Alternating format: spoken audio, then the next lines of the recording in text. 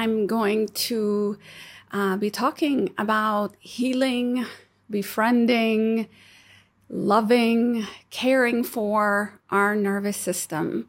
Last week, I spoke to you guys about the polyvagal theory. I spoke to you guys about the polyvagal theory.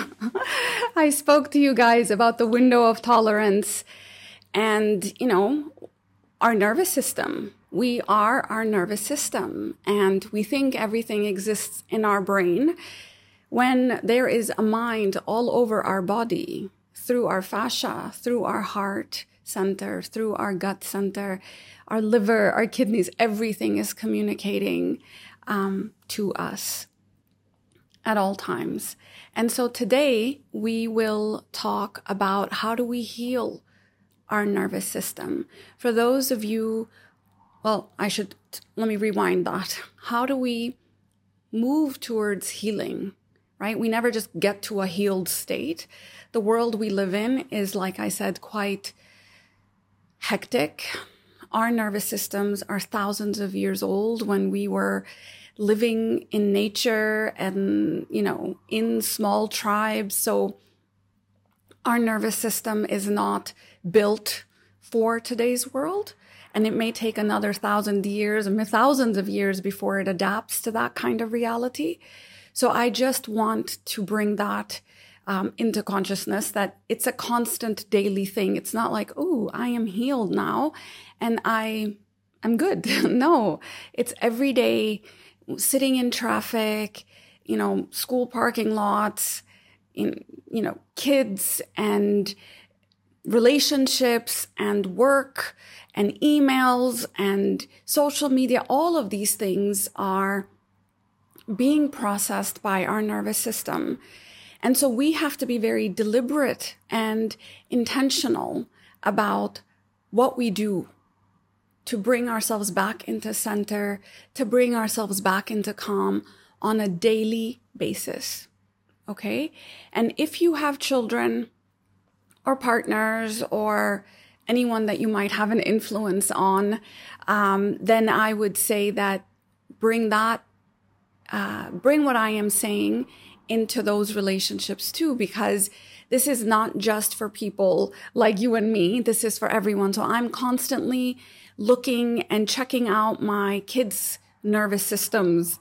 If you are attuned and your radar and your system is clear, then you can pick up on other people's energies and say, she seems a bit off today, or what's going on with her today. And so that is something that I would bring into that conversation, that you need to put the screen away. Like yesterday, I saw my daughter reading on her screen, and we have blue light protectors and all of the works to make sure that there's not a lot of strain on her eyes, but it's still sitting there looking at your computer all day long for a kid is just on any level and on every level, it is not healthy. And so I said, is there a book that has the same information? And she said, yeah, they did give us a book. I said, read on the book. And she said, I can't highlight on the book. I said, you know what? I will buy this book. Just highlight it, because I'm now at a place where I don't want you sitting in front of a computer. So she sat on the sofa and she was reading her, her psychology book, or what, the book that she was, it was psychology. Actually, she's in AP psychology. So how do we it's okay, highlight, do what you need to, and I'll deal with purchasing this book, but I don't want you sitting in front of the laptop. Because I was seeing how exhausting that was for her nervous system to be sitting there. Sleep and movement and all of these things are going to be very important. But, just to say that this is not just for you, but this is for everyone in your life, and not everybody needs to be in a diseased kind of space before you start to address your nervous system. All of us have a nervous system that is going through a lot. So let's not wait till we are diseased before we actually do something about it. So we talked about the different, the polyvagal theory. We talked about ventral vagal, which is our open and engaged and joyful state. This is how we are as human beings. This is our, homeostasis. When we are good and our nervous system is good, when we are feeling good, we are in ventral vagal. Okay. So we don't have to fight hard to get there. We have to heal whatever is blocking that. I think that's a Rumi quote. We don't have to meet love. We just have to remove all the blocks that are in the way between us and love. So that's basically, that's what we need to do, is that what is putting us in that one, which is the sympathetic reaction, which is the fight or flight.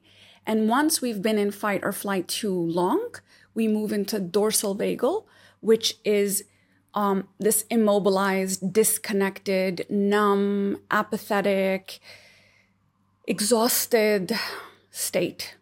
So that's the dorsal vagal. So fight or flight and then dorsal vagal. And that is the hierarchy of your, the polyvagal theory, that you start off in one and then you move to the next and then you move to the next.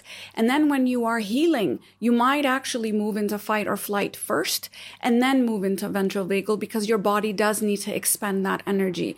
So if you're healing and all of a sudden you feel really agitated, before you were just numb and quite easy to get along with because you were not acting out, it might be that this is where your body is starting to feel again.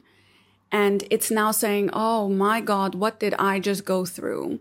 And I never actually really thought about myself as someone who dissociated, but I did. I'm quite a feeler. Everybody knows what I'm feeling. But I think there was a part of me that would just disconnect from that experience. And then 2-3 months later, I would be like, wow, what was that? Why is that happening? And so I would come back online, and the first reaction would be a lot of anger, a lot of frustration, a lot of irritability. And then I would organize myself and come back into this kind of homeostasis. And so, yes, I am quite a feeler. And so that's kind of what the hierarchy is going to look like. Okay. So I'm just putting it out there that if you are going around feeling a little bit disconnected and numb, that you can expect that some of those feelings that first show up are not going to be light and love. It doesn't work like that. We've got to go through the trenches if we're going to, move on out and up from that space. Okay. So what are the 3 pathways? And a lot of this work is from Deb Dana and Steve Porges, and I'm going to be bringing that to you guys. So this is the polyvagal theory for those who asked.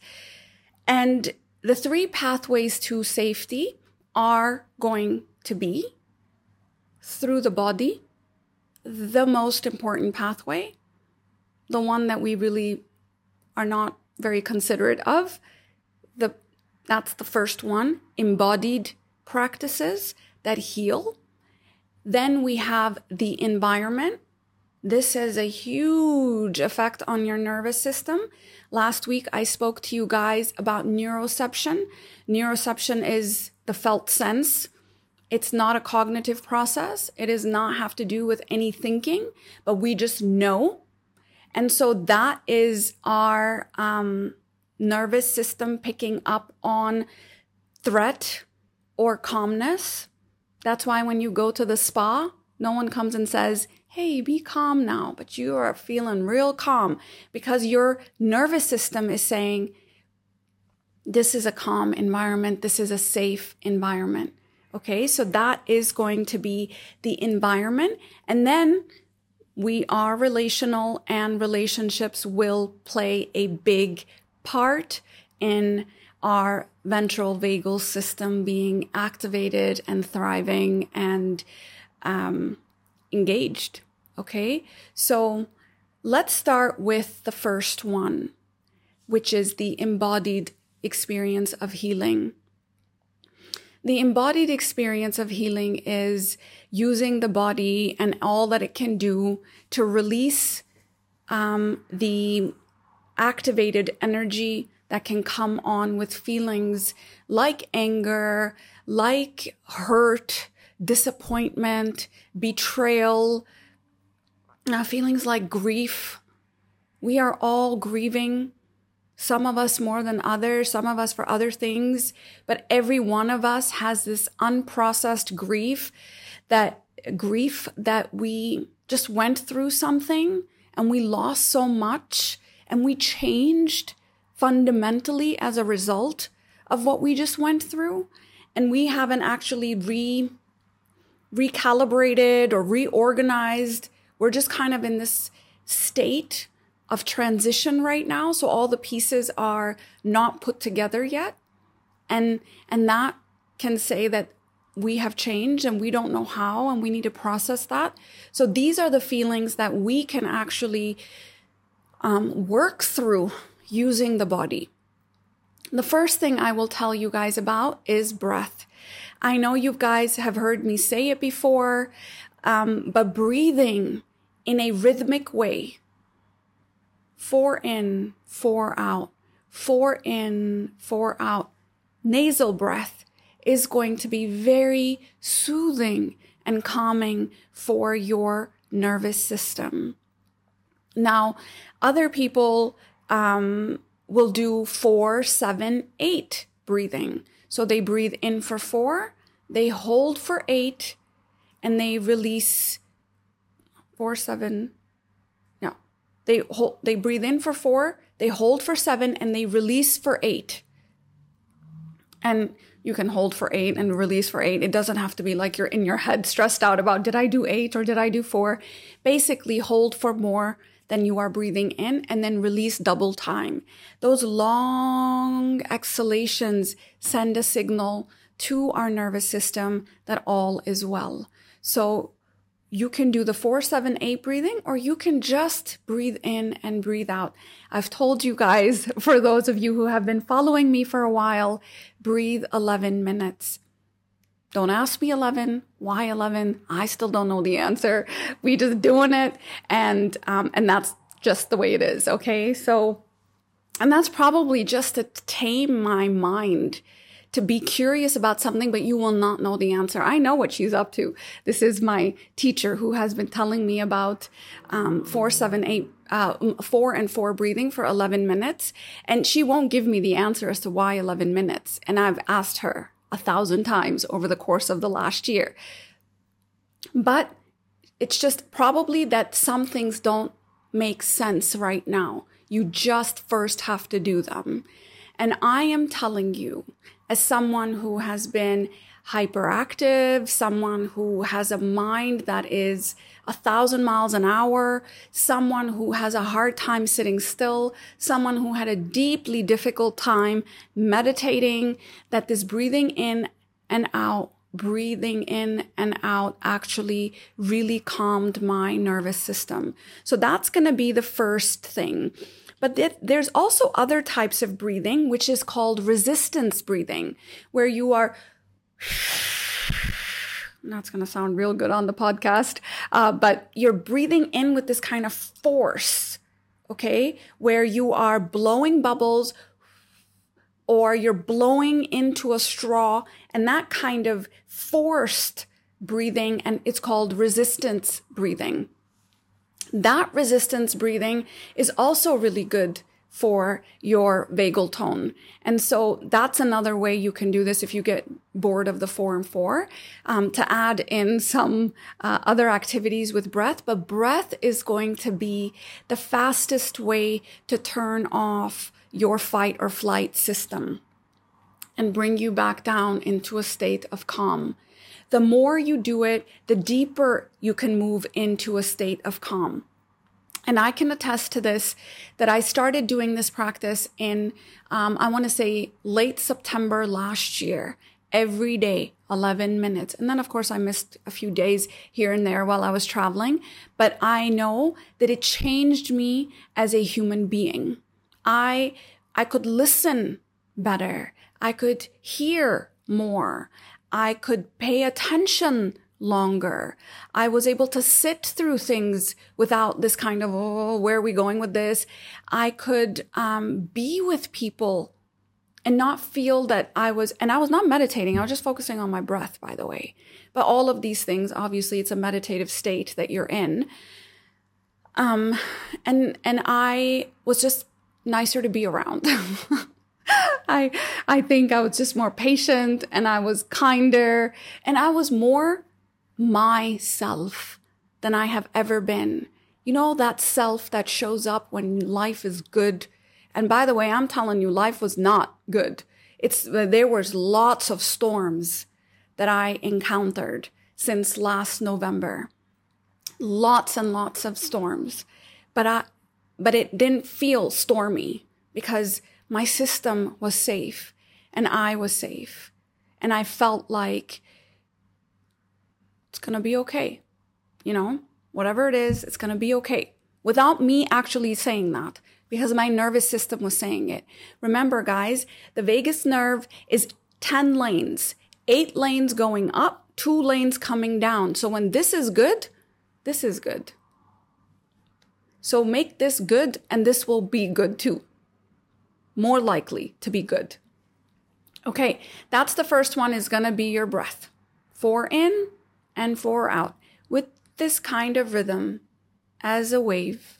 4 in, 4 out. And you might want to just sort of round it out at the top. Not like this. Kind of hold and round and breathe it out. Okay? So it's a bit like this. As you watch a baby breathing in, breathing out. Hold your stomach.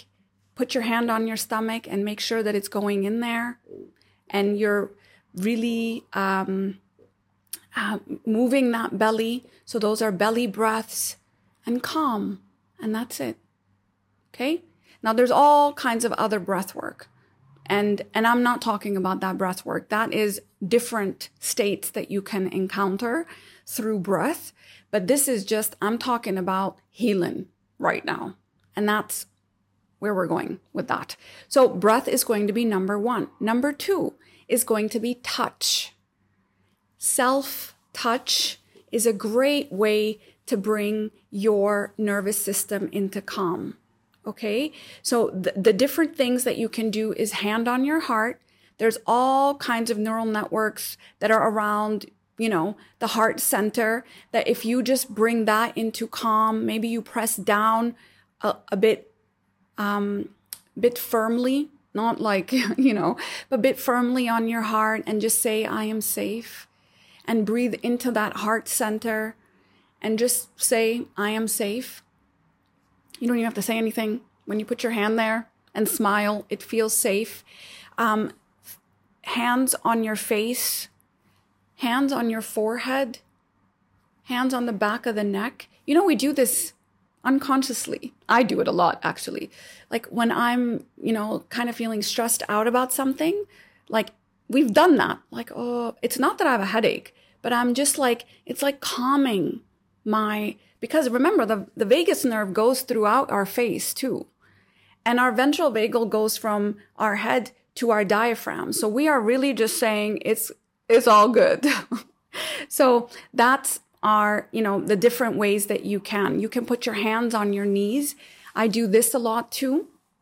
So I'm basically just stroking the area around the knees, which is also very calming. Hands in prayer can be very calming, where you're literally pressing against each other.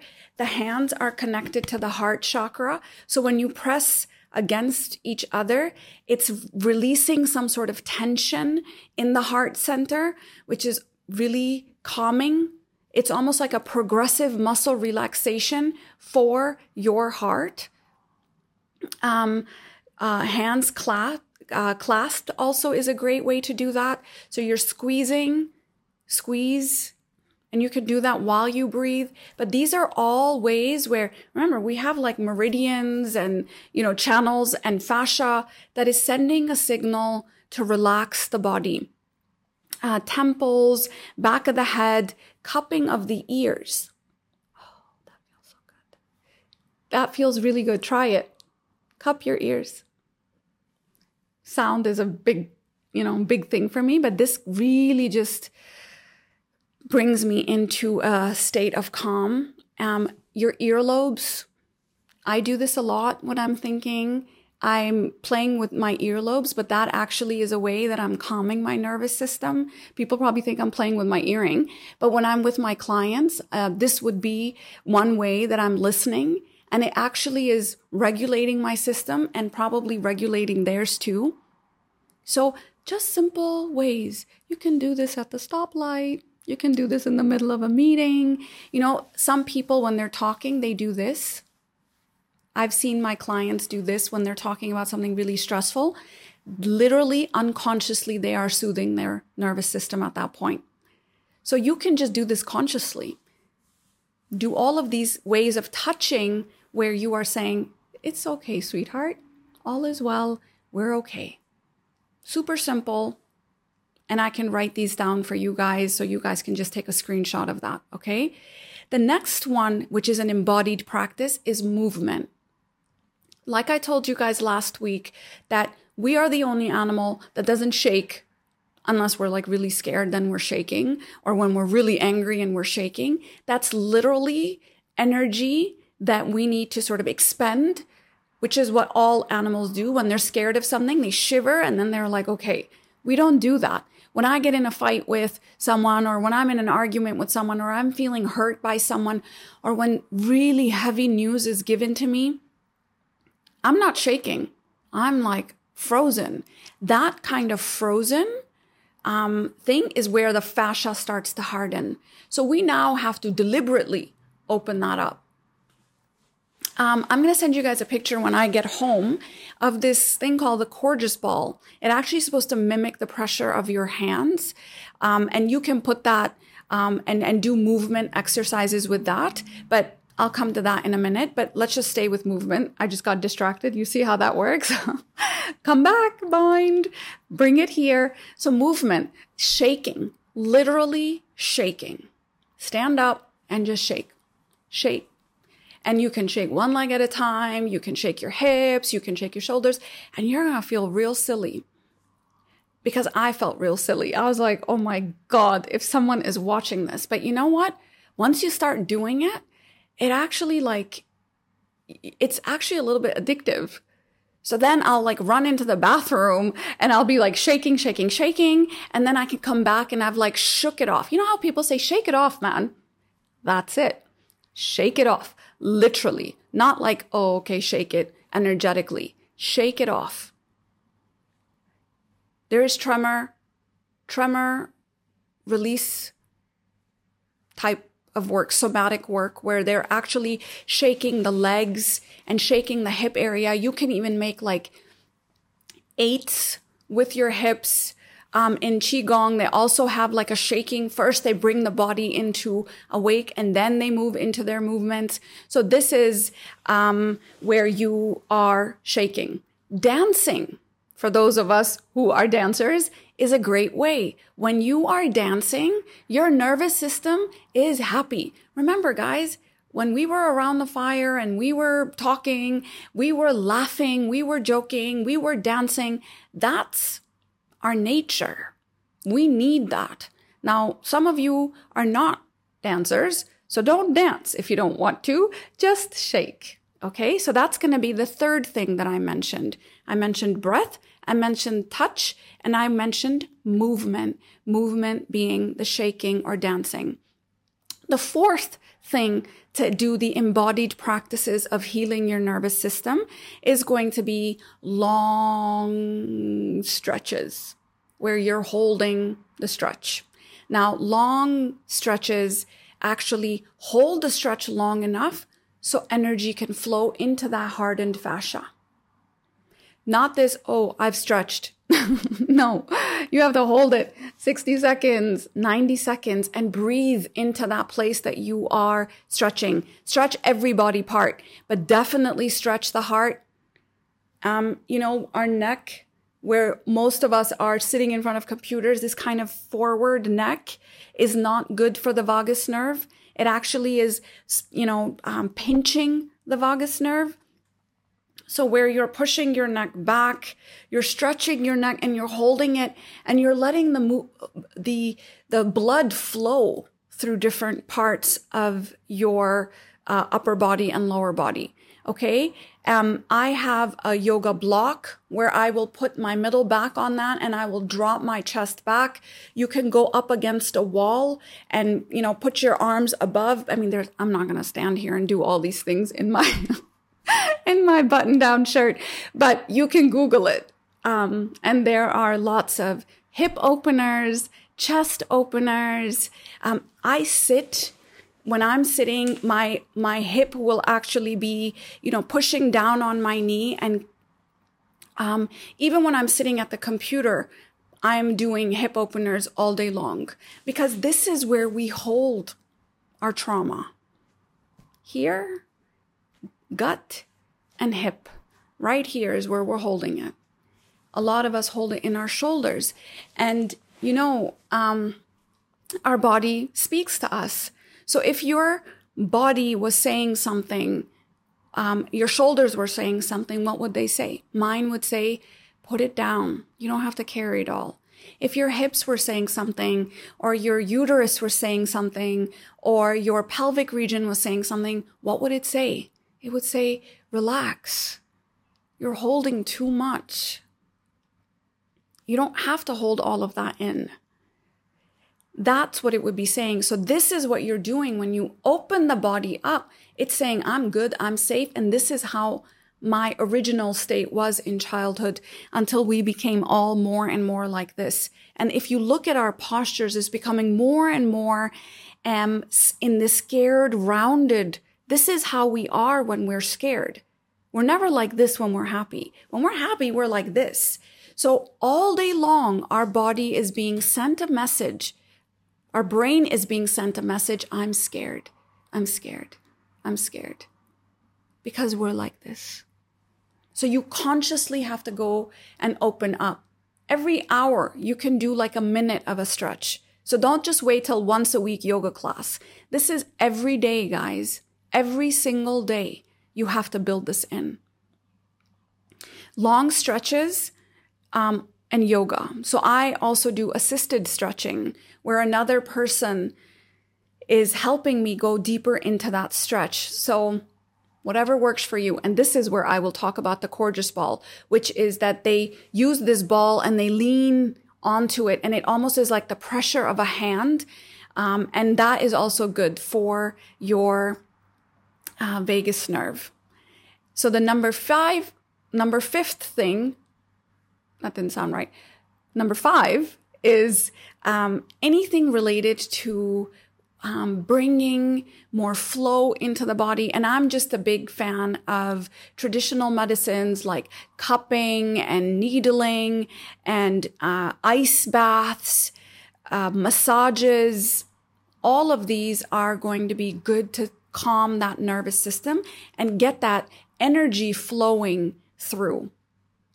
The bowing movement, where you put your head down and your head is below your hips, is very calming for the nervous system also. There are some yoga moves, but in the Islamic prayer and in other prayers too, where you put your head below your hips and you put pressure on the front of your head, that is actually very calming for your nervous system, your heart rate. So you can stay in that place for a little bit. You don't have to come back up real quickly. Humming and singing and meditation and exercise. These are all things you do with your body that are going to be this kind of alternative way to heal your body. So when I'm exercising and when I'm walking and when I am humming and when I'm breathing, I am saying I am healing. Okay? So this is what is the embodied practices of healing, which is one pathway towards getting more into a ventral vagal state. All of the things I just mentioned. Number 2 pathway, which is now the environmental pathway. What is in your environment? This is very triggering for me. I was quite maybe dissociated from my body.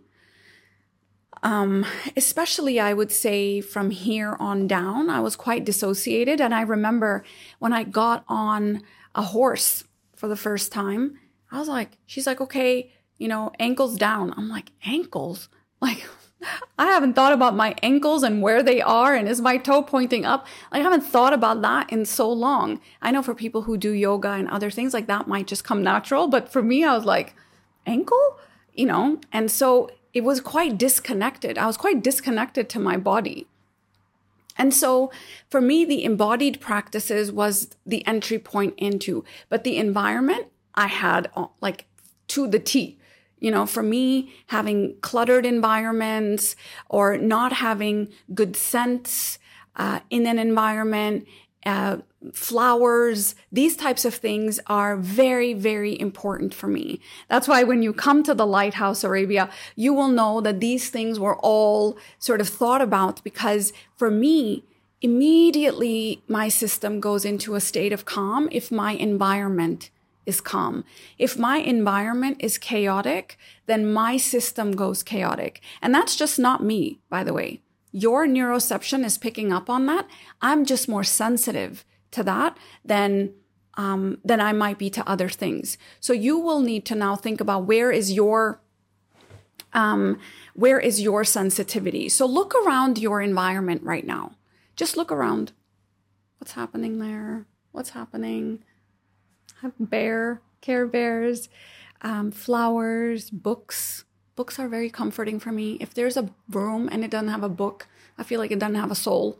I was like, we need to put some books here. So every room in my house has books, some type of book, because I just feel like it brings a soul into that room. It brings depth into that room. These things are calming for me. When I look at books, there's something that, resonates from, lifetimes ago maybe, but it really feels like I'm home when I see a book. So what is in your environment that brings you calm? Think about the scents in your room. Do you have calming scents? I don't have a single room that doesn't have a candle in it. It just have to have candles. Yes, they're natural, soybean, beeswax, all of that. So not the toxic kind of candles, because some candles are very toxic and we don't want those. But what kind of scents are in your environment? What kind of objects are in your environment? Is there clutter in your environment? All will impact your nervous system. Like I said, no one goes to a spa and is told, be calm. We just get calm because our neuroception is giving us a signal that all is well. So let's break this down a little bit and let me give you the science behind why this might be. So first of all, what kind of sounds are calming for you? I've had, a werewolf level kind of sense of smell. I can smell things a mile away, like literally like a werewolf. And, but my ears were not so sensitive my whole life. I can tune things out but so it's okay. More and more as my nervous system heals, I'm being very, very sensitive to sound. I'm very sensitive to sound right now. And so loud places and, noise, kind of noise. I need like noise cancellation headsets. I remember I was in college and maybe, this is just something that I wasn't really aware of, but I would wear those like ear, it's kind of a headset that cancels out noise, but it's like what people wear like on airport runways, like heavy duty stuff. Okay. This is not like Bose that cancels out noise. It was like soundproofing my ears because every little, scribble of a paper when I was in the library would distract me and then I would drift off into distraction. So I was just very stimulated by sound, but more and more I'm realizing that just noise and other things are very noisy for me. So you have to think about what sounds are alarming for you and what sounds are welcoming for you. Is it the sound of birds? Is it the sound of nature, ocean, waves? You have to know for you what helps and what hurts. And know that when you are in that activated fight or flight state, or even in the dorsal vagal state, you are going to be a lot more triggered by sounds. I know there are times when I cannot go into a kid's school, and I cannot imagine what it's like for kids in that school who have sensitive nervous systems. It's so noisy, right? And that is like every day the kids need to come home and like roll around in sand or go take a bath or something just to calm that nervous system down, because they may not even know it, but they're activated. And then they come home and they throw a tantrum, or they're actually expending energy at that time when they're screaming at you and they're shouting at you and they're throwing tantrum as soon as they get home. And the teacher is like, but he was fine all day long. Oh, they weren't fine. They were a little bit more in this dorsal vagal state. And now they come home and they've kicked on that fight or flight. And now I have to do the soothing and then send them back off to school again. So just pick up on some of these kinds of things that show up for you. I know when I go to a party or when I go to a big event for like 4 days after, I'm like, it's okay. Everything's going to be fine, because that's just where my nervous system is at. So sound is very sensitive. So think about what gives you joy, and then what is actually alarming, what sounds are alarming for you. The second thing that is in the environment, something for you to think about, is nature. We all know the effects of technology and urbanization on our nervous system. It's called the red mind. Our mind is in this kind of hyper-aroused state of on all the time. There's no, natural state of calmness that happens when we are in buildings and cut off from nature. Inflammation increases, pain increases, anxiety increases, depression increases when you are disconnected to nature. And there was this large-scale study done that said 2 hours, and that was the tipping point. 2 hours, it doesn't have to be consecutive, but it can be throughout the week, of being in contact with nature. Barefoot, you're in contact, grass, sand, sea, submerged in water. Any of that can actually calm the nervous system down. Okay. So these cold water, baths that people are doing, one of it is that it's cold. The second is that you're actually in water. And water is called, there's a book called The Blue Mind. And it's the blue mind effect. Looking at water, being in water, being around water, listening to water.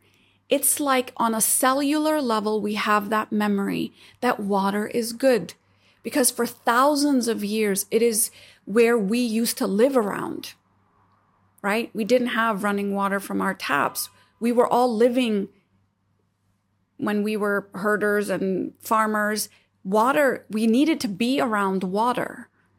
And that is sort of programmed into a cellular memory for us that water is good, water is safe, water is life. So think about that. And how can I just increase my contact with water so that my nervous system feels calm? There's another way to do things with water, which is called the dive reflex. When you put your face in water, so you can put it in a bowl of water. It can be ice water, it can be any type of water, or when you're taking a bath and you submerge your face in water, it is so good for your parasympathetic system, because all of a sudden your brain sends a signal and it takes all the energy from the limbs, which is what happens in fight or flight. We need energy for the limbs, and it brings it into the heart, into the brain, and into the major organs, and it conserves oxygen. So immediately your heart rate drops when you are underwater. Okay? So water is going to calm that nervous system down. So submerging yourself in water is very soothing for the. And I imagine, we were all in utero, in swimming around. Maybe that has some resonance with us too, that it feels safe, we feel held, we feel cocooned. And so I didn't read that anywhere. I just thought about it. So don't quote me. But I'm just saying, for me, it feels like it's quiet. And I went into a sensory deprivation tank, and you submerge yourself, and there's no light, there's no noise, and any of that, and I find it very quiet when I'm underwater, and I can hear when I'm in. So for example, when I'm underwater in the sea, like you can hear things, and it's just so calming. So try that, underwater, in nature. But if you can't get underwater, just walk on the grass or the sand or the sea underneath our feet.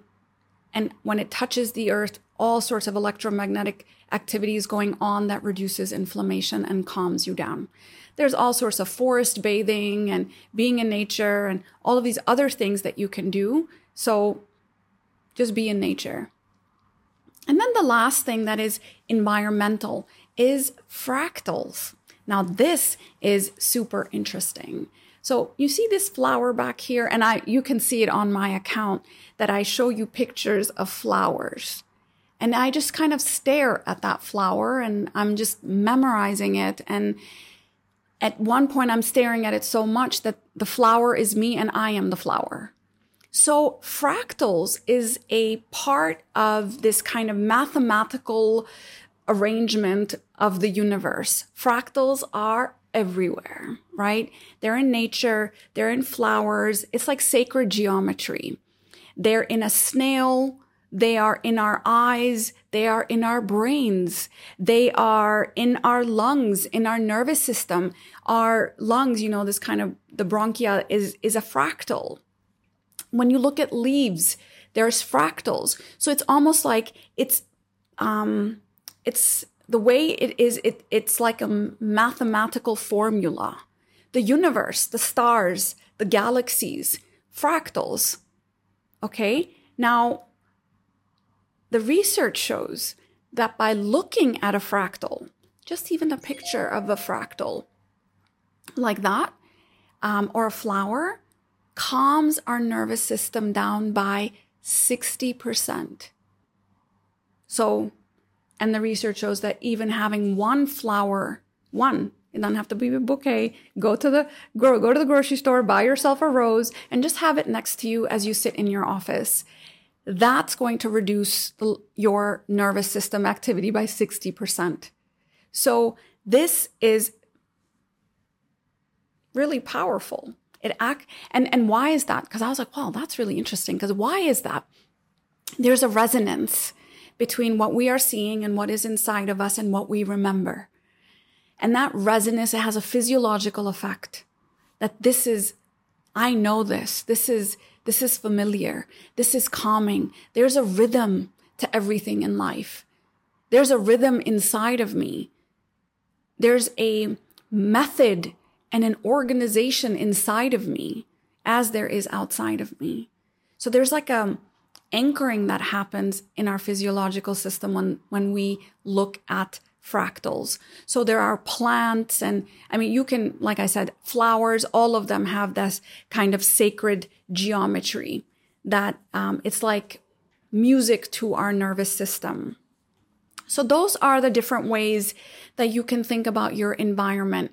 Just go around your environment now, and well, not now, just wait another 10 minutes, and then just see what is it that is, really like harsh for you, and then what is actually calming for you. And then guys, declutter, and declutter. That clutter is chaos.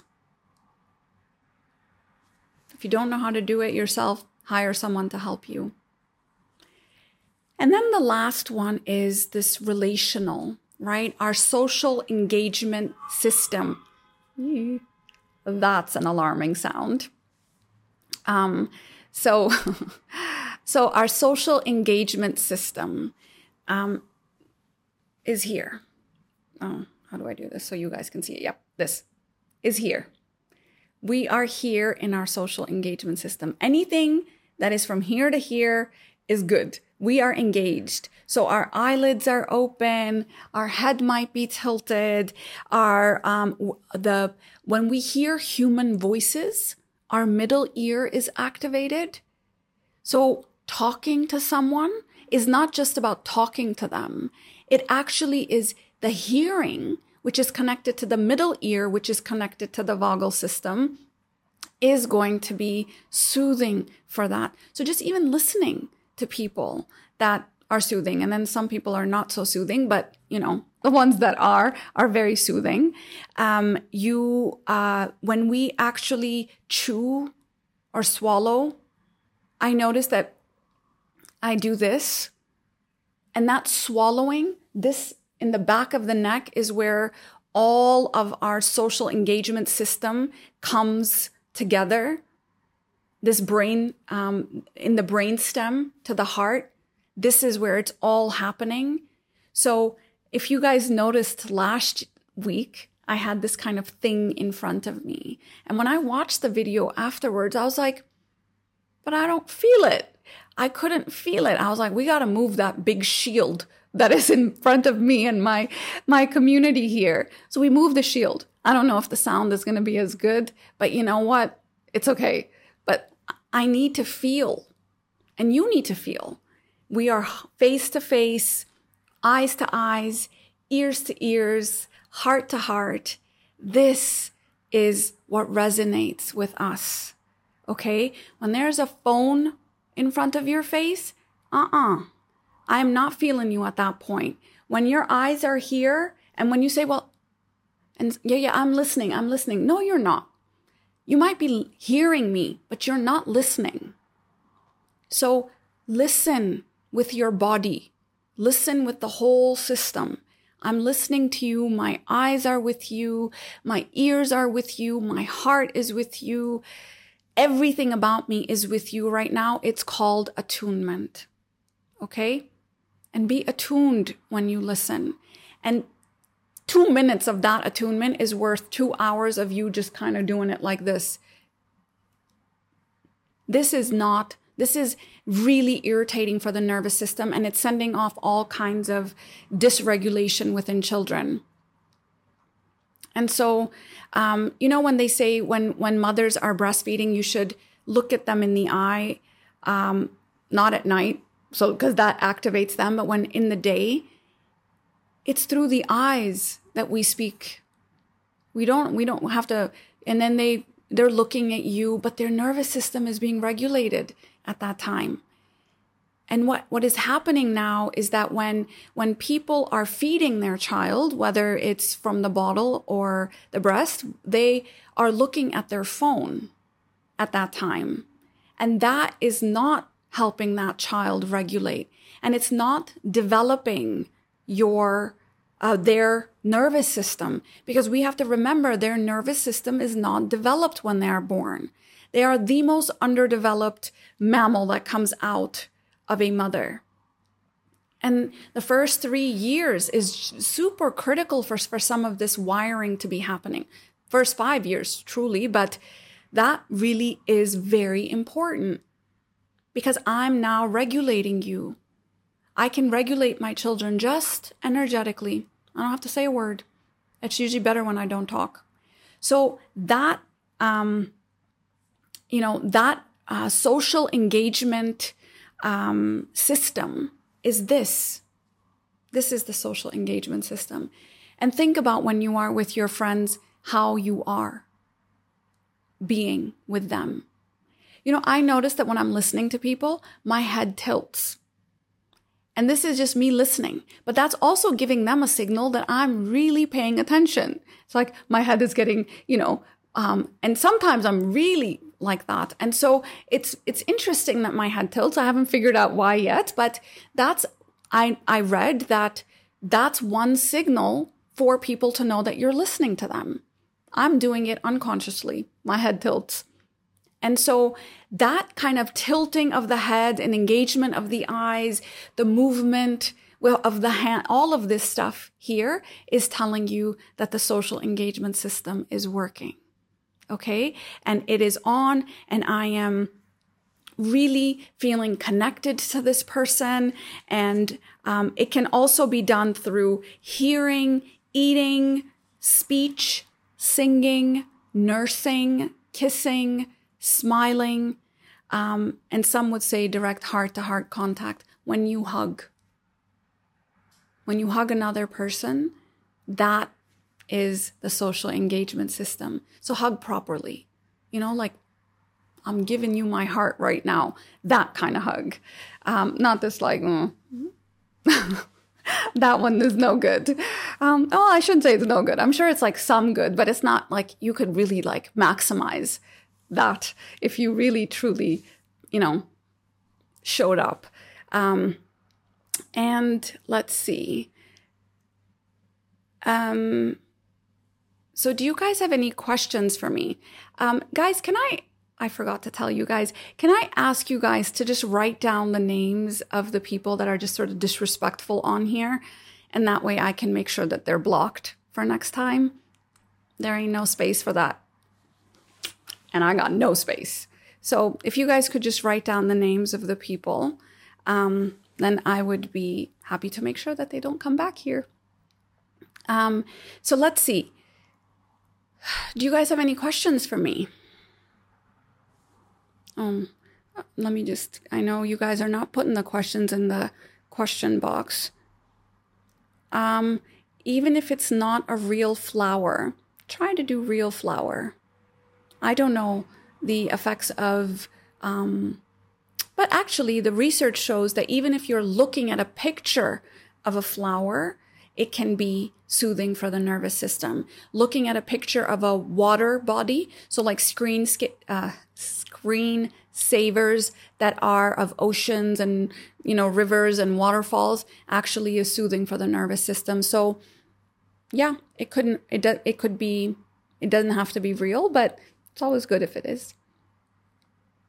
Okay. Yes. Epsom salt is really great. It energizes, it de-stresses. So make sure that you don't get the ones that have like chemicals in them. You can even put your feet, have a little tub if you're sitting at your desk, and you can put a tub of water, well, I don't know what it's called, like a little thing of water, and put some salt in it and just put your feet in it and you can work. And it's just sending happy energy through the bottom of your feet. Let's see. Cat purring. Yes. Books. Oh, I have questions here. How do you teach these soothing techniques to your kids or your partner? Just like that. Just the way I did it. They just have to do it. We don't need to go into the science of all of these things, or you can just make them hear what I just said. This is on my feed. You can listen to it. You can have them listen to it. But there are some things that just come naturally. When kids are playing in the playground, let them take their shoes off. When you are walking on the beach or when you are walking in nature, take your shoes off. Yeah, my feet will get dirty, but you are doing two things at the same time. You're getting your walk, which is good for your body, but you're also getting nature contact. So some of these things that you can just roll in and they don't need to know that it's happening, but it's happening. Going swimming and in the sea is very, very soothing. So let's go to the beach, or let's go to the ocean, or let's go to the river. If there's a water body around you, that is a great way to do that. So find ways to roll in some of these things that I have said into your day-to-day. Make their screensaver something that is calming. That's a picture of water or a picture of nature. Make sure that they have blue light screen protectors so it doesn't put a lot of strain. This strain sends a strain into the whole system. This kind of water putting your face in this kind of tub of water for 15 seconds at a time. That's something that you guys can just, before you go to sleep, you can actually do that and just have it in your sink, or, have it in a tub that you fill up that's by your sink. So it can just be rolled into your day to day. And then if you want more explanation, it would be here. Have flowers in their rooms, have flowers in your room. in places where you sit as a family, having fractals is going to be important. Move as a family, shake as a family. If you have kids, they love it anyways. So those would be some ways that I would recommend. How long have you been practicing this stuff? On some level or another, I would say my whole life, because like I said, the environmental stuff I've been doing for a long time, because the environment has a very big effect on my nervous system. I'm just thin-skinned, and I feel things around me, even to a very, very high degree. So, whether I was in college, whether I was, a young kid, my environment had to be neat and organized and not have strong scents, but beautiful smells and scents like perfume and diffusers and candles. Like, this has just been something that I've been doing for a long time. The embodied practices are something that I recently started doing. I'll be very honest, it's not something that I did for a long time, because I was from that school of thought that talked about the school of thought that talked about mind over matter. If I can do it in my mind, then I can do it, and then that's it. And so this kind of overemphasis on my mind and my brain was something that I sort of did my whole life. And then it was actually during COVID, my nerve in my back, probably from sitting and doing like that much stuff that I did, sitting down. And even though I was walking every day, that's the first thing I did when COVID happened. I bought a treadmill and I was making sure that I was walking. But I think sitting more than I was, and holding a lot for the community and my children, and not having this kind of, release in different ways, or contact with nature in different ways. I think that's, and my sciatic nerve actually started to act up. And I went to a physio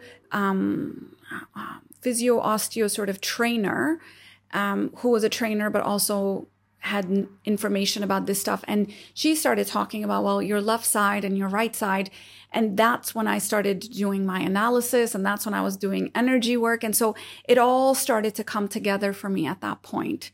And so it wasn't until maybe 3 years ago, I would say, that this stuff started to come together.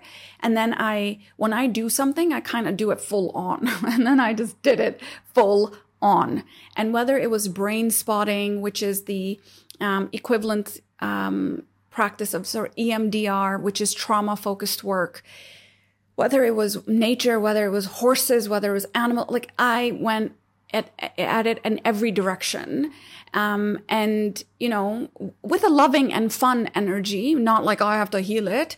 But there was a little bit of that going on too for a little while. But then I said, I'm going to enjoy this. I can't be stressed out about it. And then I did LED beds, and then I started doing cold exposure therapy, and I saw a difference. And so with everything that I was doing, I started noticing a difference. And I think this EMDR/brain spotting that we do at the Lighthouse, that had a profound impact on me, and how I listen, and what got integrated and what was split off. And of course, my analysis with my therapist, talking about some of these things as well.